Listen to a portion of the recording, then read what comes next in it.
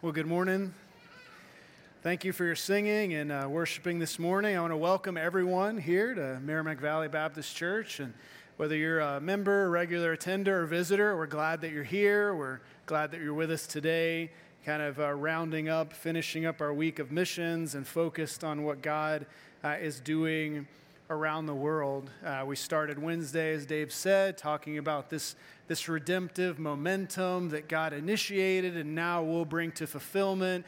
And it kind of flamed through the book of Acts and has now come to New England and incorporated each one of you in this gospel-focused momentum of the church working together for God's glory. So thank you for being here to kind of continue that thought with us today. I read a letter this past week. I want to just kind of share an overview with you about as we're getting started. The letter was written by a founding executive of a growing worldwide organization. The letter was written to one of his associates in the field. A new location had recently been established on a small but world-renowned waterfront community. And as you would expect with a new startup, there were issues. The problem wasn't with the service that was being provided, but the specific service was desperately needed. Like even in this, especially in this community. One of the issues that came along with servicing this kind of target community was the culture of corruption had grown to a level that was just unbelievable. The very name of this small island had come to represent corruption, deception, dishonesty, and every form of vice imaginable. This founding executive had sent his young associate to this community to finish setting up this new location, to organize leadership, to appoint, train leaders. You see, the executive had come to this island to initiate the startup. He saw firsthand how the empty talkers and deceivers that claimed to know all about the business as well as the boss operated. And he warns his associate in this letter. He says they're going to tell you that they're buddies with the boss, but where they're actually working against him. These people are disobedient. They're not able in themselves to do any kind of good, so be careful. Throughout the letter, this executive instructs the associate to do everything possible to make sure that the product that they are promoting is as attractive as possible. Every person would need to literally live out this reality if they were going to make the kind of positive impact in their market that would create ripples that would radiate throughout the community. What this executive knew and was trying to relay to his associate was that the only way people in this area were going to receive and embrace their product was to see that other people were promoting it, that others were wearing it, that they were using it, that they were living it, that they were loving it, and they were making it more attractive, highlighting it every day. Never underestimate the power of seeing a product in action, right? How many of you are willing to admit that you have at one time bought a Snuggie? Okay, no brave souls here, right? Or at least you're not brave enough to admit it, right? Or how many of you have ever ordered that box of OxyClean that guy's yelling at you about? Or have you ever had a set of Ginsu knives, right? Can cut a tomato and the muffler off your car, right? It's some strong knives. Attractive advertising, right? People want to see how beautifully a product is modeled and worn before they're fully attracted to it, before they're going to buy into it. So while this letter that I'm telling you about fits a lot of situations people find themselves in today, this letter that I read this last week and kind of paraphrased for you was actually written over 1,900 years ago. The executive's name is Paul, and his associate is a man named Titus. So I'd like to invite you to open your copy of God's Word this morning, whether it's a paper copy or a digital copy, to the book of Titus as we spend some time walking through a text together. As you find your spot, the citizens of Crete had a reputation for deception and vice. In fact, if you said that someone was like Creteizing you, that meant that they were lying. this expression became popular. Playing a Cretan with a Cretan meant that you'd kind of tricked a trickster. You got the better of somebody by out-deceiving them. So those are the kind of people, this is the kind of community that Titus is ministering to. And Titus had his work cut out for him in this church plant. So Paul writes to encourage Titus in the ministry as well as give him some needed advice, right, from the perspective of someone who had been through it all. So as we look through chapter 2 today, we're going to see Paul inform every believer about the importance of their involvement in their community life of the church. Paul is going to lay out the role of every member that we can all play so that the church can highlight the truth of God's word and make the biggest impact possible and progress this redemptive momentum in the community. So by the time we're finished with our study today, I hope that you see this truth proclaimed. And that truth is this: we are to highlight the beauty of the gospel so that all those in our church and in our community will be drawn to Christ. We are to highlight the beauty of the gospel. So let's look at chapter 2 together and realize that we will be unable to highlight the beauty of the gospel unless first we experience the reality of the power of a changed life. So will you read? We're going to be in Titus chapter 2. We're going to read verses 1 through 10 together. Will you read along with me? But as for you, teach what accords with sound doctrine. Older men are to be sober-minded, dignified, self-controlled, sound in faith, in love, and in steadfastness. Older women, likewise, are to be reverent in behavior, not slanderers or slaves to much wine. They're to teach what is good, and so train the young women to love their husbands and children, to be self-controlled, pure, working at home, kind, and submissive to their own husbands, that the word of God may not be reviled. Verse 6, likewise, urge the younger men to be self-controlled. Show yourself in all respects to be a model of good works, and in your teaching show integrity, dignity, and sound speech that cannot be condemned, so that an opponent may be put to shame, having nothing evil to say about us. In verse 9, bondservants are to be submissive to their own masters in everything.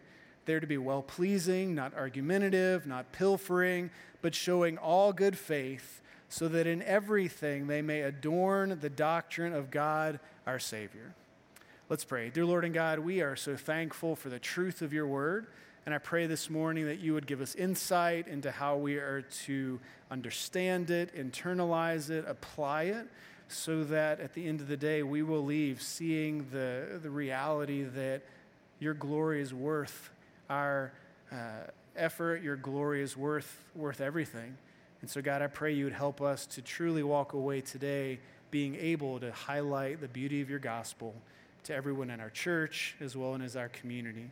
So I pray you would speak through your Spirit, you would help us point to your word, and you would help each of us respond appropriately to it. And we thank you for the opportunity. In Jesus' name, amen. So if you were to continue reading through chapter 2, I think you'd see that the entire chapter deals with the evangelistic impact of a spiritually healthy church or congregation.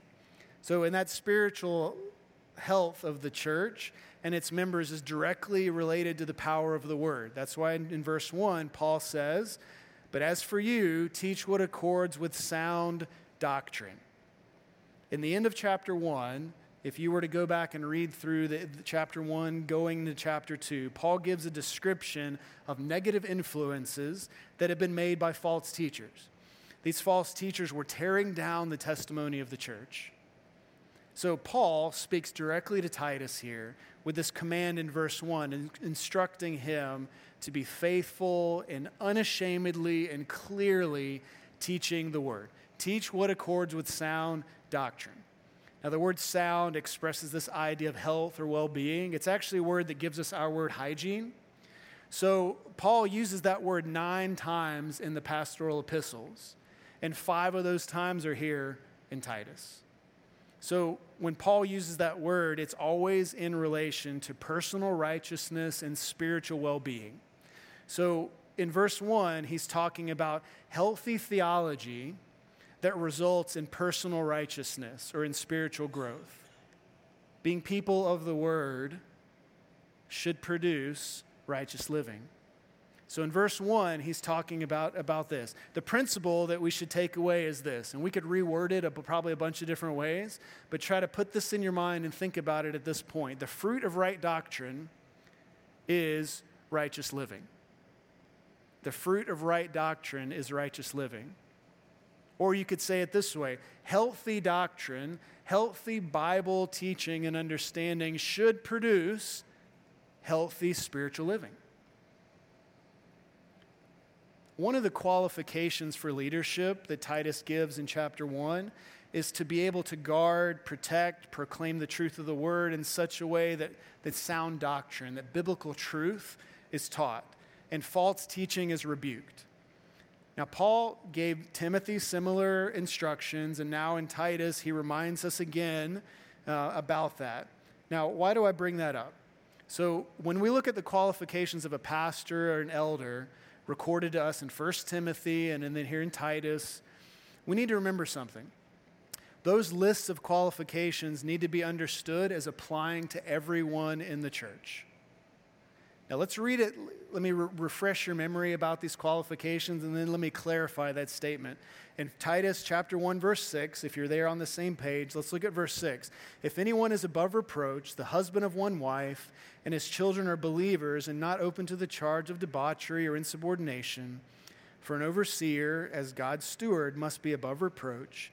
He must not be arrogant, quick-tempered, a drunkard, or violent, or greedy for gain, but hospitable, a lover of good, self-controlled, upright, holy, disciplined. He must hold firm to the trustworthy word as taught, so that he may be able to give instruction in sound doctrine and also to rebuke those who contradict it. Now, why do I point you to that kind of requirement? Well, here's what I mean when I say that qualification is for everyone in the church. Okay, every believer is to aspire to meet those qualifications. Every one of us should aspire to meet those qualifications. The difference is that the pastor elder must meet those qualifications. You see the difference? Every one of us should aspire to these things as believers. But if you're in a place of spiritual leadership, if you're a pastor or you're an elder, you have to meet those qualifications. So while Paul is speaking directly to Titus here in verse 1, he's speaking the truth to each one of us that each one of us needs to hear. Be careful to only teach things that are in agreement with the Word of God, things that flow from sound doctrine. See, Paul is writing to help the believers on this island know how they are to live as believers in community. But the Word of God is where he starts, and the Word of God is where we need to start too. Why? Because the Word of God, illuminated by the Spirit of God, informs our behavior. That's our source of truth. That's our anchor. That's our benchmark. And our behavior as believers must accurately reflect the truth of the Savior that we represent. So, sound or healthy doctrine should produce spiritual healthy living, right? Spiritually healthy living. Truth of God's word should impact how we live. And that's the idea Paul wants to get across to these people on the island of Crete. He reflects that reality. Look at verse 7 and 8. Show yourself in all respects to be a model of good works, and in your teaching show integrity, dignity, sound speech that can't be condemned, so that an opponent may be put to shame, having nothing evil to say about us. Titus was to be an example to the church, and then the church was to be an example to the community. Titus and every member of his church, every form of their way of life was to be a model of healthy, godly living, healthy theology, right? Healthy biblical truth, so that no one could have anything negative to say about the body of Christ on the island of Crete. If you were to read 1 Peter chapter 2 and 3, we won't go there, but if you were to read there, Peter has something very similar to say to the believers scattered throughout the empire. So whether you're serving on the island of Crete or scattered across the empire, or engaging your community here in New England. Believers are to live a countercultural, Bible-based, Spirit-fueled life that makes the biggest impact possible for the gospel in our communities. Picture this. Picture you're sitting on a pond. We've got some fishermen in here, right? Or even if you're not a fisherman, pretend you're standing on the shore skipping rocks, right? Either way, imagine a smooth pond. It's calm water. It's like glass. And then all of a sudden, whether you're skipping a rock or whether some kid on the shore throws a rock into the water, what happens? It disturbs the water, right? But when you look carefully, that impact that's made, that impact will hit the water here, and what happens? We see ripples radiating out from that impact, right? I want you to keep that picture in your mind. When an impact is made, ripples radiate out, affecting everything around it. So if it's a big enough impact in that pond, those ripples are going to reach all the way to the other side. If it's a small impact, the ripples are going to go a distance. So no matter what you do, when you make an impact, the ripples radiate out.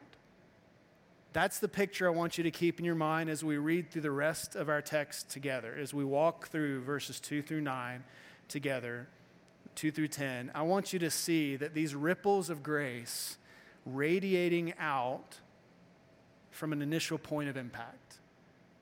That's what we do as the church, guys. We're making an initial impact in our community so that those ripples of grace continue out, affecting every sphere of life around us. We're to be instructed by sound doctrine so that we can live that sound doctrine out in the church and in our communities so that God's glorified and so we can make a grace-filled gospel impact that will radiate outward into our community and to the ends of the earth. Remember, Paul is writing to Titus after he made it all the way to Rome with the gospel. Now the gospel has been launched to the ends of the earth. Now Paul is writing to Titus on the island of Crete, and that gospel is continuing to the end of the earth, and that momentum is continuing to the nations around the world. So Paul begins with the importance of the teaching of the Word of God. And then he gives us this blow-by-blow commentary on how believers in the church were to make this gospel impact throughout their communities. And that impact has to start with a powerful example. If you were to look through verses 2 through 9 again, Paul gives a list of ways in which every member of the church can serve as an example to other believers, right? As well as to people in their community. Now, we're going to look at a list of examples that can be lived out, that flow from this text. But before we do, I want to point out why Paul probably chose this list of examples. See, on the island of Crete, Titus was dealing with the culture there and issues. And these are some of the issues that he was dealing with: anger, immorality, immaturity, lack of reverence, lack of respect, slander, meanness, substance abuse, idleness, family brokenness, dishonesty, disobedience, backtalk, theft. Those are some of the same things we deal with. These are all sins that need to be addressed and need to be removed from our lives and our church community. And each of these issues is addressed in verses 2 through 9. Many of the issues beneath the surface sometimes of our nice Christian facade have got to be dealt with. And Paul here is dealing with them in Titus.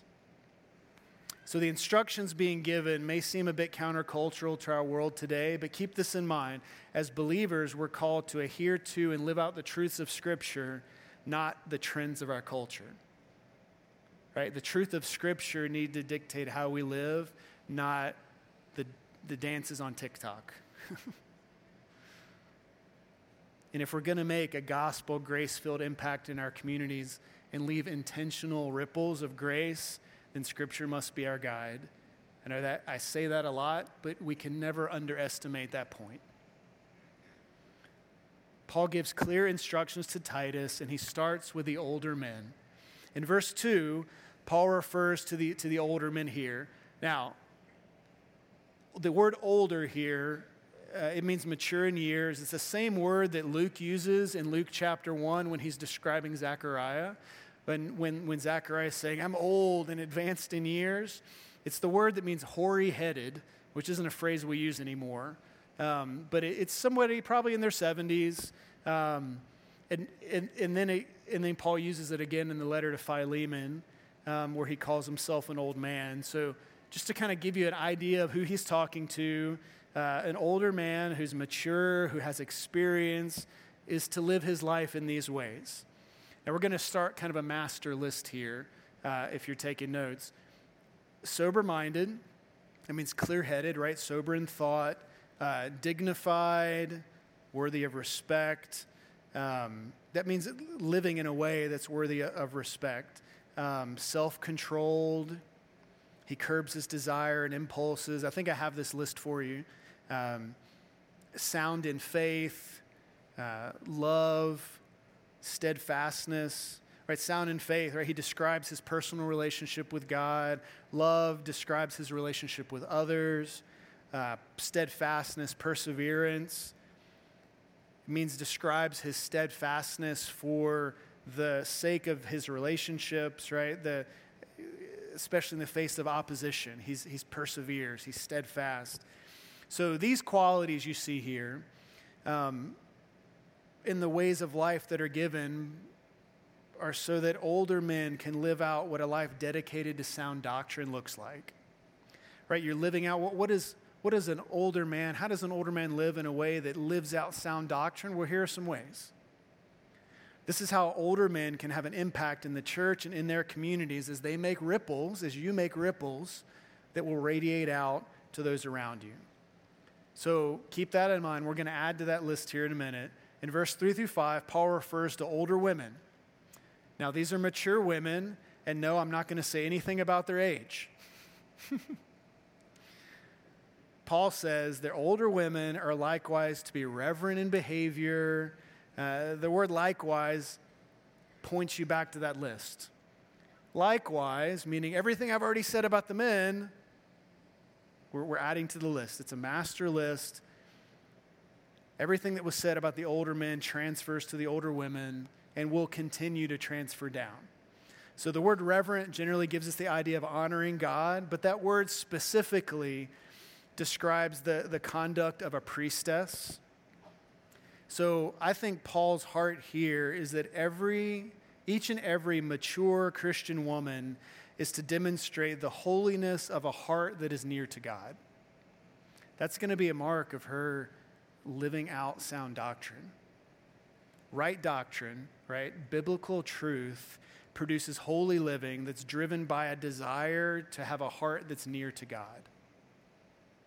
And again, because of what's going on in the culture around them, Paul gives these additional qualities to the older women. Not slanderers, right?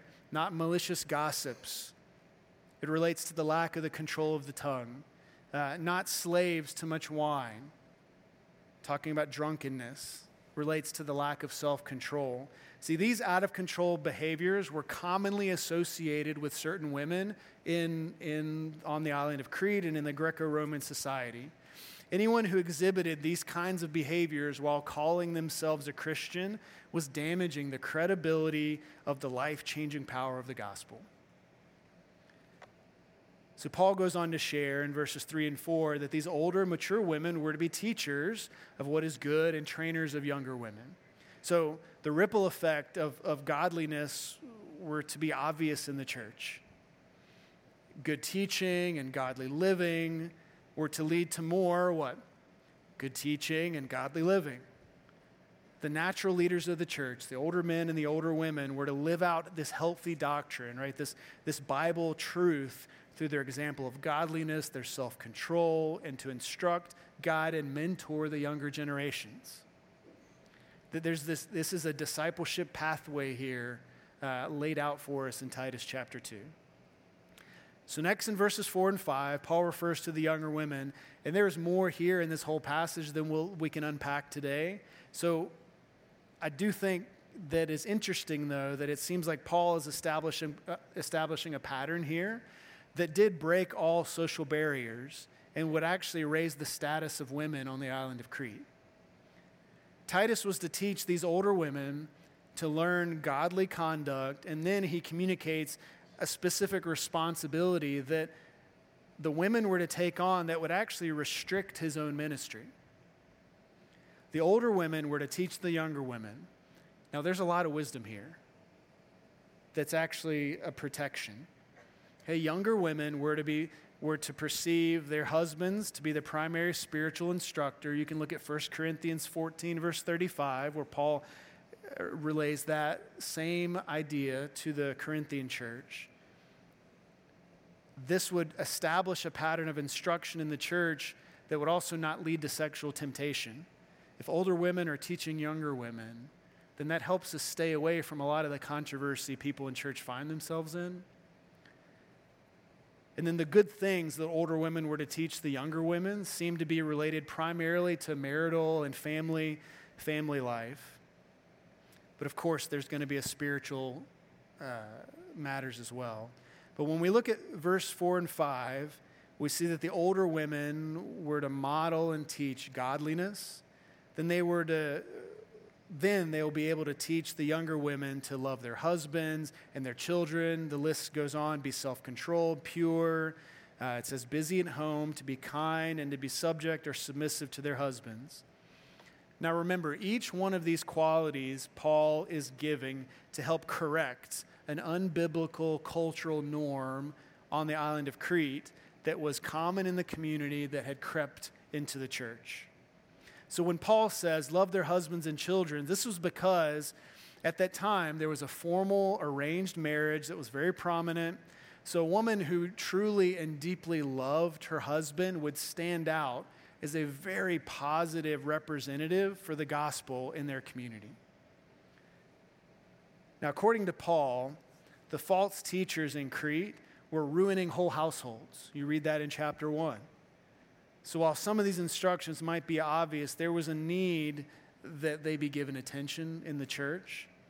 And these countercultural instructions for younger women include, if we're going to add to our list here again, self-control, pure, working at home, and submissives to their own husbands. So a summary of Paul's point, interpreted and applied to our modern day audience, is that young women who make things like career status, financial advantage, sexual satisfaction, again, none of these are bad things, right? These all can be good things. But someone who puts those things as a higher priority in their life than, and even put as a higher priority so much so that their family suffers as a result of that, is in serious danger, I think, of violating Scripture. And it shows a sign of a heart that's not sensitive to God's Spirit. Now, don't get me wrong. I'm not saying that the Bible advocates that ladies shouldn't work. That's not in the text here. What is in the text is putting these other cultural norms as a higher priority than what God's Word teaches us. Okay? Make sure we understand that. As a wife loves her husband and children, she uses her gifts and talents to support spiritual maturity of her household. Look at the end of verse 8. It says, she cultivates an atmosphere in her home and in her community so that those who may come to revile or condemn her would have nothing evil to say about her. As the enemies of Christ, as the opponents of the church, and as genuine faith seekers in our communities, as they see gracious, gospel-driven ripples made by our lives that radiate out, as they see these ripples that are created by sound teaching and what that looks like, the Word of God gains credibility in our community. Now, ladies, I'm going to stop picking on you in just a minute, but there's a lot about you in this passage, and we didn't dig into even a part of it. There's a wonderful message for you here in this passage. God knows the impact that a wife and a mother can have on the family and on the community. I think that's why Paul seems to focus on younger women so much here, that younger women have a huge responsibility of modeling the truth that biblical truth leads to righteous living. We all have that responsibility. So now in verse 6, Paul moves on to the younger men. All right, we're going to equally offend everyone here today, so don't worry. In verse 6, Paul speaks to younger men. Paul seems to somewhat bookend some of his instructions by giving them in this order: Titus, older men, older women, younger women, and then now younger men. So in verse 6, he says, likewise, urge the younger men to be self-controlled. So Titus is to instruct the younger men by word and by example, just like the older women were to instruct the younger. The influence of Titus's life was to spread among the less mature men. Paul tells Titus this, that the younger men are to be encouraged or urged, and to be self-controlled. Now, why doesn't Paul have this long list that he gives the younger men? Well, don't overlook that word likewise. Do you see that? Likewise, at the beginning of verse 6, means that, hey, everything that I've given so far also applies to younger men. So, can we put that whole list up? I think it's in one of the slides. We'll see that the whole list of ways of living here, Paul passes on to the younger men as well. The word urge that Paul uses in verse 6 is a command. Titus is to command the younger men to take steps necessary so that they will be disciplined enough to grow into the godly older men. Right? These younger men would one day have to be the older men listed in verse 2. So Paul speaks to the younger men. Okay, all of these ways of living are passed down to everyone. Lastly, in verse 9, Paul speaks to the slaves. Now, Paul addresses a specific group of people here that were very near to Paul's heart, that each one of us can identify with. The slaves, these were the normal, everyday workforce. In our modern context, we would say these are the employees. Let's keep in mind that all of these groups that Paul is instructing, that he's addressing, are all believers, okay? They're all people who have joined the local church at Crete and would profess the name of Christ. So Paul addresses these slaves. In your text, you might see bondservant. Another translation might read slaves. Probably a more accurate translation is slaves. These are the workforce in the community. Look at verse 9. Bondservants are to be submissive to their own masters in everything. They're to be well-pleasing, not argumentative, not pilfering, but showing all good faith. Now, it's interesting to me that Paul is concluding his thoughts in this section with a group of people that he identifies with by name as the working class people, the slaves. Now, why do I say Paul identifies with them? Well, remember, if you were to read through the book of Titus, if you look at verse 1, that's exactly what Paul calls himself. Verse 1, Paul, a slave of God, an apostle of Jesus Christ. If you look back at the word in my English translation says servant, but it's the word doulos, which is slave, which is reused over and over in the New Testament, and it means slave. It doesn't mean servant. There's another word for servant. But this idea of being a slave to us has very negative connotations, and it's earned that right. It's earned that negative reputation.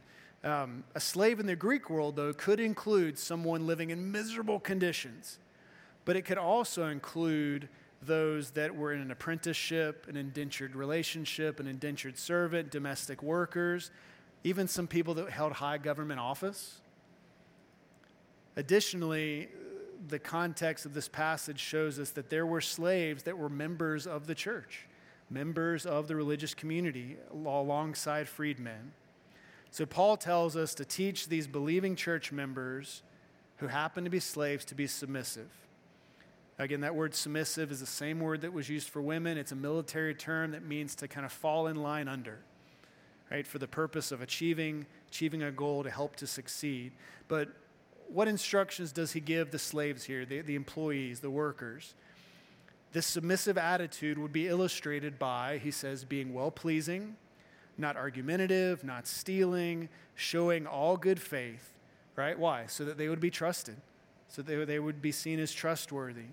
What's the point of all this instruction, of all this behavior? It's to help us see that right biblical teaching should produce righteous living. Living out the gospel should attract people to it. Everything these Christians, these slaves were to be done, was to be done so that there would be a gospel-driven impact made in their community. And these slaves, I think, have the best opportunity to model that over anyone. Imagine that God had ordained it so that this person was a slave or a servant in the household of someone who has not responded in faith to Christ. And now that slave or that servant or that employee has an opportunity to model how beautifully the gospel could transform a person for God's glory.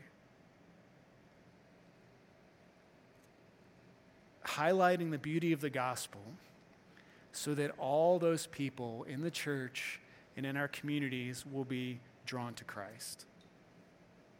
As each group would live out their truth, the truth of God's word, those ripples are going out.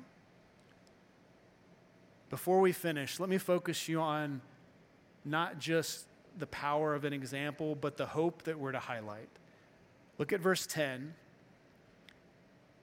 and let me point you to what I'm going to call a beautiful cosmetic. Okay? Look at verse 10. So that, the end of verse 10, so that in everything they may adorn the doctrine of God our Savior. So that, right? At the very end, we understand that means like everything that preceded it has been building up so that this can take place. And I've been waiting like all week to get to this half of the verse because I think it is so cool. The word that's translated adorn in this text is the word, we get our word cosmetics. The word means to decorate or to highlight. Okay, now men, I'm going to give you a softball here that if you miss it, I can't even promise that you'll eat lunch today. All right? Here's the softball. What do cosmetics do? When your wife wears cosmetics, what do they do for her? You're all scared to death to answer, right? Well, if you say that those cosmetics make your wife beautiful, you'd be wrong, and you'd probably not eat for the rest of the week, okay? She won't even drive you home. Because that's not what cosmetics do. Cosmetics do not make anyone beautiful. Cosmetics are engineered to enhance the beauty of a woman that's already there. Hey guys, our wives are already beautiful. The makeup they wear just enhances their beauty. And now is when all God's men say, okay, some of you need a lot of marriage help, I think. So next week we'll be starting our marriage conference, so you can start signing up now. But the cosmetic enhances beauty that's already there. And that's the idea here in verse 10. The gospel is already beautiful. There is nothing that you can add to the gospel to make it more beautiful. What we are to do, every member of this local church, every member of this local church, older men, older women, younger men, we're to live our life in such a way that we're highlighting the beauty of the gospel that already exists. How many of you have ever bought a diamond? All right, guys, I'm gonna redeem you here. Oh, I don't know. I can't do that. How many, some of you, it's just too far gone. How many of you have ever bought a diamond? Okay, let's assume that most of you have. When you go to the jewelry store to buy a diamond, you're like, okay, I want that one. I want that ring right there. You know, what do? Do they pick the ring up and just kind of like lay it on the counter? Or do they pick it up and just kind of like chunk it on the floor? Or do they get like a cardboard box and lay it in? Like, what do? They unroll a black piece of velvet and then they lay the diamond ring on it. Okay? I mean, unless you're buying it like on the street in New York where they're pulling it out of their pocket, they're probably going to lay out this black fabric. Why do they do that? To highlight the beauty of the diamond, right? So that's the same way. They're trying to highlight its beauty so that you'll pay the sticker price. They want you to be so overwhelmed by the beauty of that diamond that you'll pay any cost to get it so that you can give it to your bride. Okay, just like guys, you're still so overwhelmed by the beauty of your bride that you'd be happy to buy her another diamond. Okay, ladies, I tried. If it works, praise the Lord. If not, then we'll still have to praise God for it. But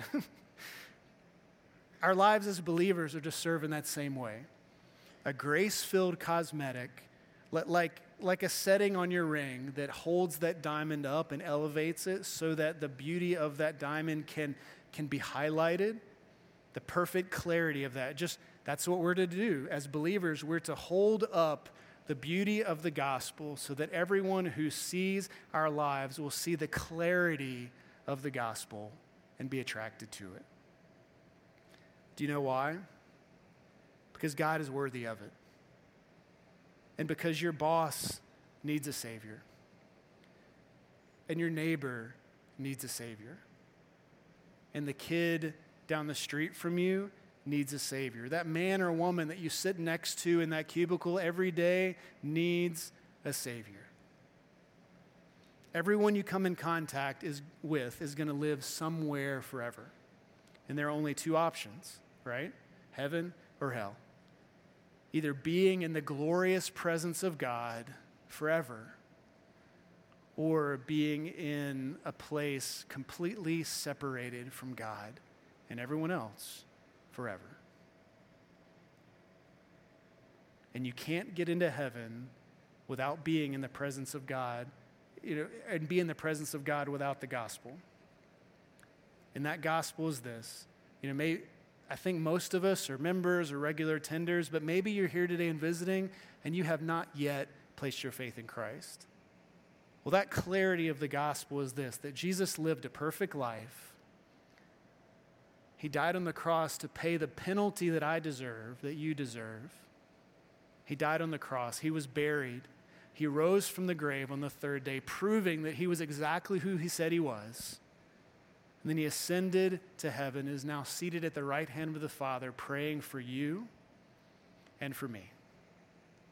That's it. That's the clarity of the gospel. And that is what we can never get wrong.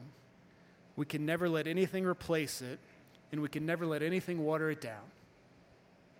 So as believers, in all we do, we are to highlight the beauty of the gospel so that all those in our church and in our community will be drawn to Christ. My question for you this morning is, what kind of impact do you make in this church and in your community? We all make ripples. The question is, what kind of ripples are you making? Are you making ripples of anger, immorality, immaturity, slander, meanness, substance abuse, idleness, family brokenness, backtalk, theft, disobedience?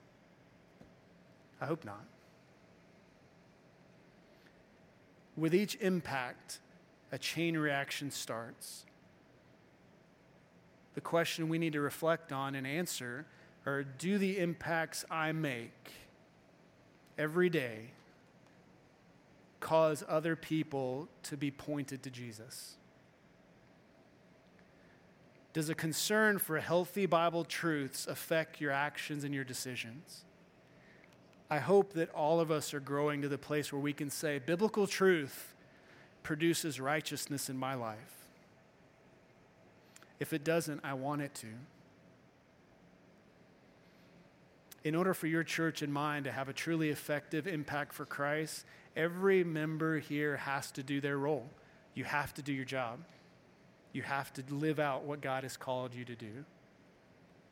Highlight the beauty of the gospel.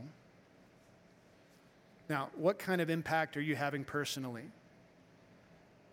So we're going to do this corporately and personally here. If you were to pass away, if you were to move away, would anyone in this community, in your circle of influence, miss the gospel impact you're having on their life? If you were to not be here tomorrow, would people notice that, hey, there's a gospel impact or influence that's not here anymore? I'll ask the same question corporately. If Merrimack Valley Baptist Church were to disappear tomorrow, would anyone in this community notice? Would anyone in this community miss the impact you're having on their lives?